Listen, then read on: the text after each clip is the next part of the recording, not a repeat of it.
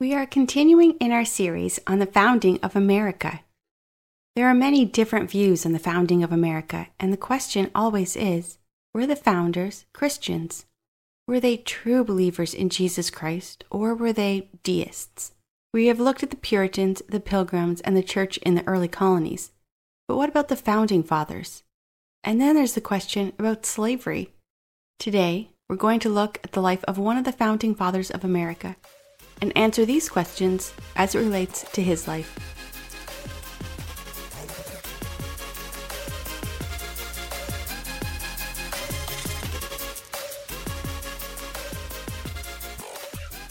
I can't believe another week has passed. I'm so thankful to God. My client base is growing. I'm editing more and more podcasts. And by the way, if you need help with your podcasts, let me know. I'm really glad my office is a sunroom. I can just sit, see the beauty of the summer all around me. I've enjoyed getting outside, getting some gardening done. I really do love summer. I also wanted to tell you that this podcast was listed in a top 10 church history podcast called FeedSpot.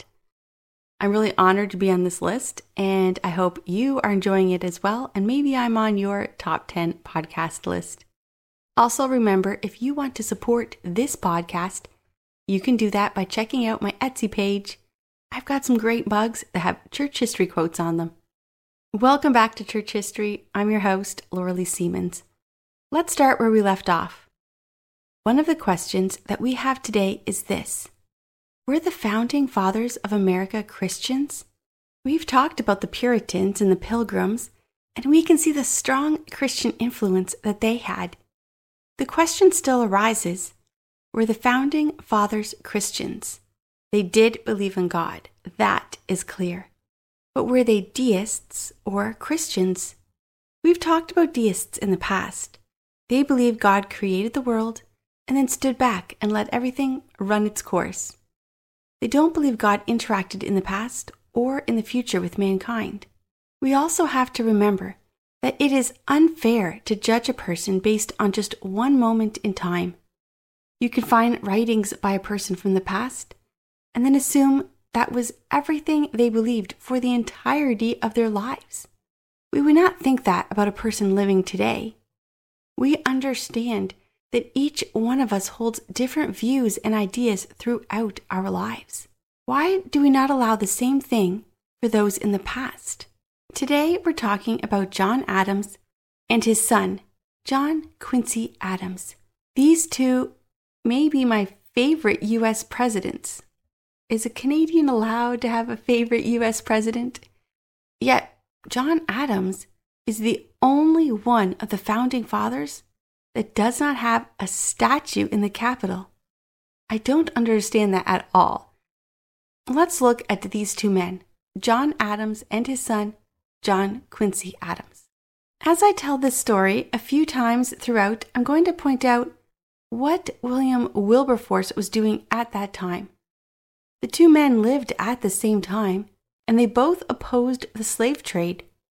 I give details on William's life to you in this episode to give you context.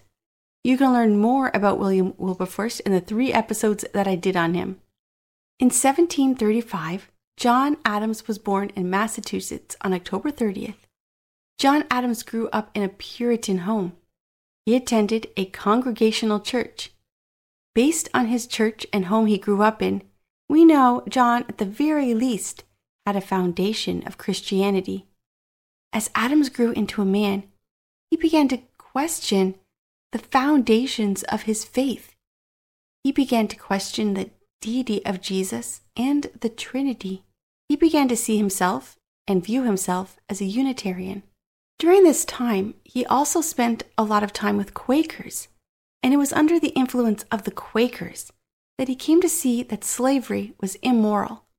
Now, this seems obvious to us now, but remember, this was in a time period where slavery was in every country and was being used to grow brand new economies, like the sugar industry. In 1763, Adams started writing for a local newspaper under a false name. He had some controversial ideas. but he was a very gifted writer. One year after he started writing for the newspaper, he married a girl named Abigail Smith. Abigail Adams, at the very least, had strong Christian values and ethics. If you judge a Christian by their fruit, it would seem that Abigail Adams was a very godly woman. She raised 5 children that Abigail and John had together. One of them was John Quincy, who would follow in his father's footprints. John and Abigail attended the First Parish Church. They not only attended, but they were very active members. Throughout their entire life, they were both influential not only in the founding of America, but on the world political scene. Still, they remained part of and active in the First Parish Church. In 1766, John Adams had a visit from his cousin Samuel Adams. Samuel had joined a secret society called the Loyal Nine. They were spreading propaganda about forming a new country and freeing themselves from England. But things got out of hand when a stunt they pulled with some dummies they hung from a noose caused a mob to break out, and that mob attacked homes and destroyed them. The Loyal Nine needed help to get their message out properly. John Adams was a lawyer at the time, and he agreed to help them. He helped them form the Sons of Liberty, a secret society that began the War of Independence. I talked about this secret society in great detail in our episode called I'm Solomon. Although John Adams was not formally part of either the Loyal Nine or the Sons of Liberty, he was very influential in the group. And that is why it came as such a shock when he defended some of the most hated men. It all started on a very cold night, March 5th in 1770. A young, low-ranking soldier named Hugh White was guarding the custom house on King Street. The people had started to see the soldiers as there to control them, not there to keep them safe. Someone started mocking Hugh White, and soon a mob had gathered around the young man mocking him. Some even threatened him. Young Hugh was surrounded, and he used his bayonet on his gun to fight back. The colonists then began to throw snowballs, and then ice, and then stones. Things were escalating. Then someone started ringing the bells in town. This is what people did in the case of an emergency. It was like the town fire alarm. Hugh White fell, and then things got even worse. Soldiers saw what was happening and came running to his aid. Inside the home Hugh was guarding was the king's money, and it was to be guarded at all costs. More soldiers came running, and more colonists also joined the mob. Now, some colonists saw the escalation, and they knew they needed to calm things down. They pleaded with the soldiers to not shoot and allow time for the mob to settle down. But the mob wasn't settling down. In fact, it was growing. Now, not only were they throwing rocks, they had clubs. The fire bells that were ringing caused more concern, and someone, at some point, yelled fire. And then a soldier fired his gun. That led to the other soldiers shooting and killing 5 men. One of those men was a man named Crispus Attucks, a black man who was fighting with the colonists. It was so chaotic, and the soldiers believed they had been ordered to shoot. The soldiers were arrested, and everyone wanted to see them hang. In a shocking turn of events, John Adams agreed to represent the soldiers, and then he won the case. They were found not guilty. This says something strong about his character. 1, he was anti-slavery at a time when that was an unimaginable stance to take. And 2, he represented the law enforcement that everybody wanted to see hung, and he won. In 1774, Adams joined the First Continental Congress. One of the things the Founding Fathers agreed on was the separation of the church and the state. Adams believed that the government corrupted religion. But Adams also believed that the belief in God was essential to a civilized society.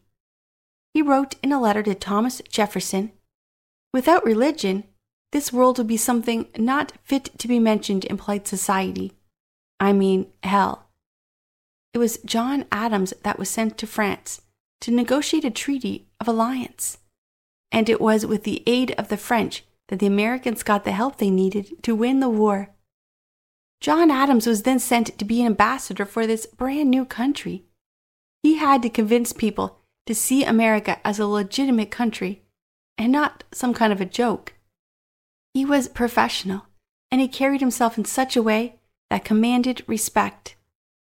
In 1789, Adams became the vice president under George Washington. He was part of the Federalist Party. To help put context to this story, this was 2 years after William Wilberforce became a Christian and began his journey and his work as an abolitionist. Adams wasn't as passionate or as single-minded about the end of slavery as William Wilberforce was. Adams believed the change would come slowly, and the key was changing the hearts of people, not changing laws. There was also more events that took place at this time. America was a new country and was seen as weak. Yes, they had a war with Britain, and that was impressive that they won. But still, they didn't have the military power of other nations. And some of those nations wanted that land. During this time, the new country was met with one of its first international crises: pirates. It was in 1796, the same year that William Wilberforce almost passed the bill banning the slave trade, but failed thanks to some free tickets given to people to convince them to skip the vote. That same year, Adams became the second president, and the year after that, George Washington died. During his time as president, Adams issued national calls to prayer. There was a time when it appeared that America was about to go to war with France. John Adams declared that the whole nation would have a day of prayer, where they would be humble, fast, and pray. The war was averted and never happened.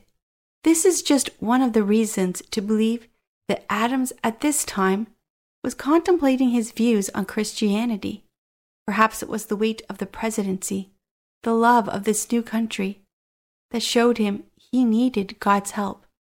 When Thomas Paine wrote about criticizing Christianity, Adams wrote, "The Christian religion is above all the religions that have ever prevailed or existed in ancient or modern times, the religion of wisdom, virtue, equity, and humanity."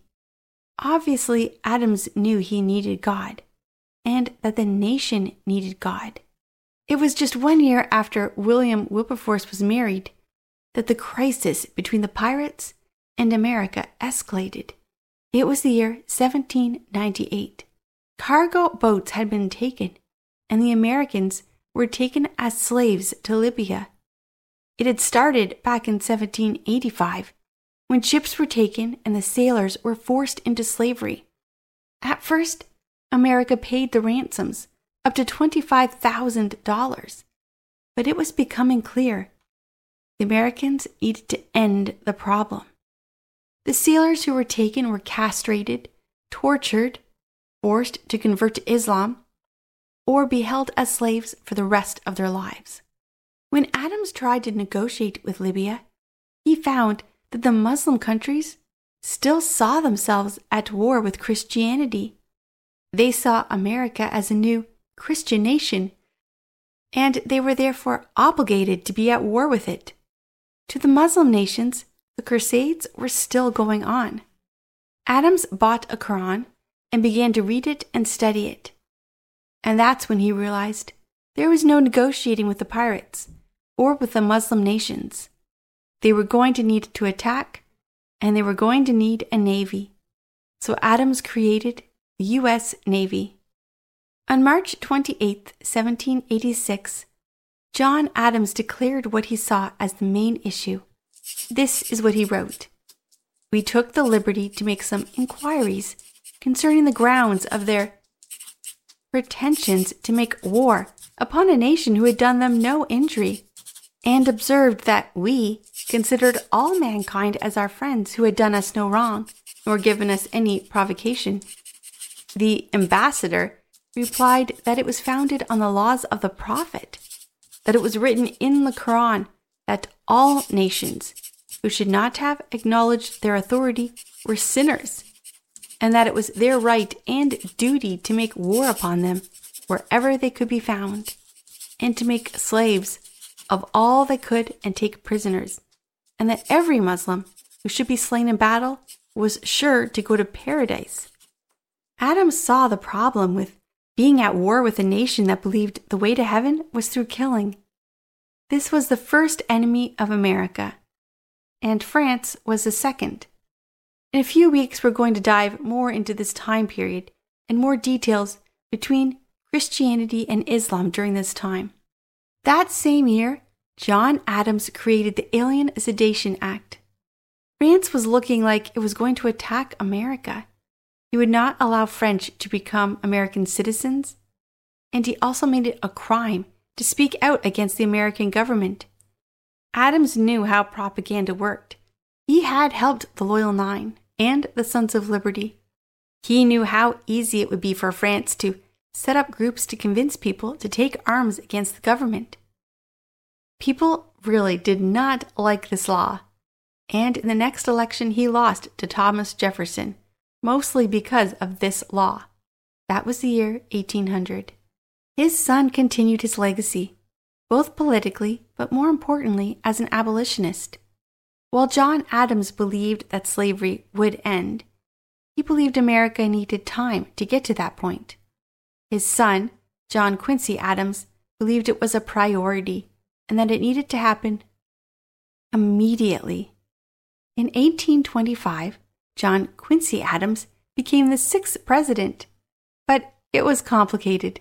There was a three-way tie: Andrew Jackson, Henry Clay, and John Quincy Adams.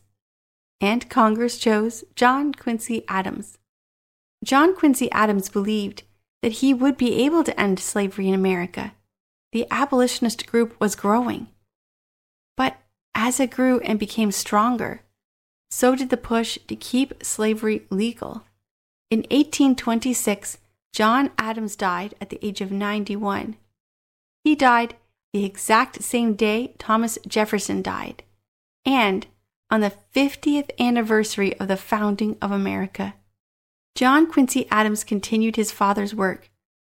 But John Quincy Adams believed in the Trinity, and he believed Jesus was God, who came to earth to save us.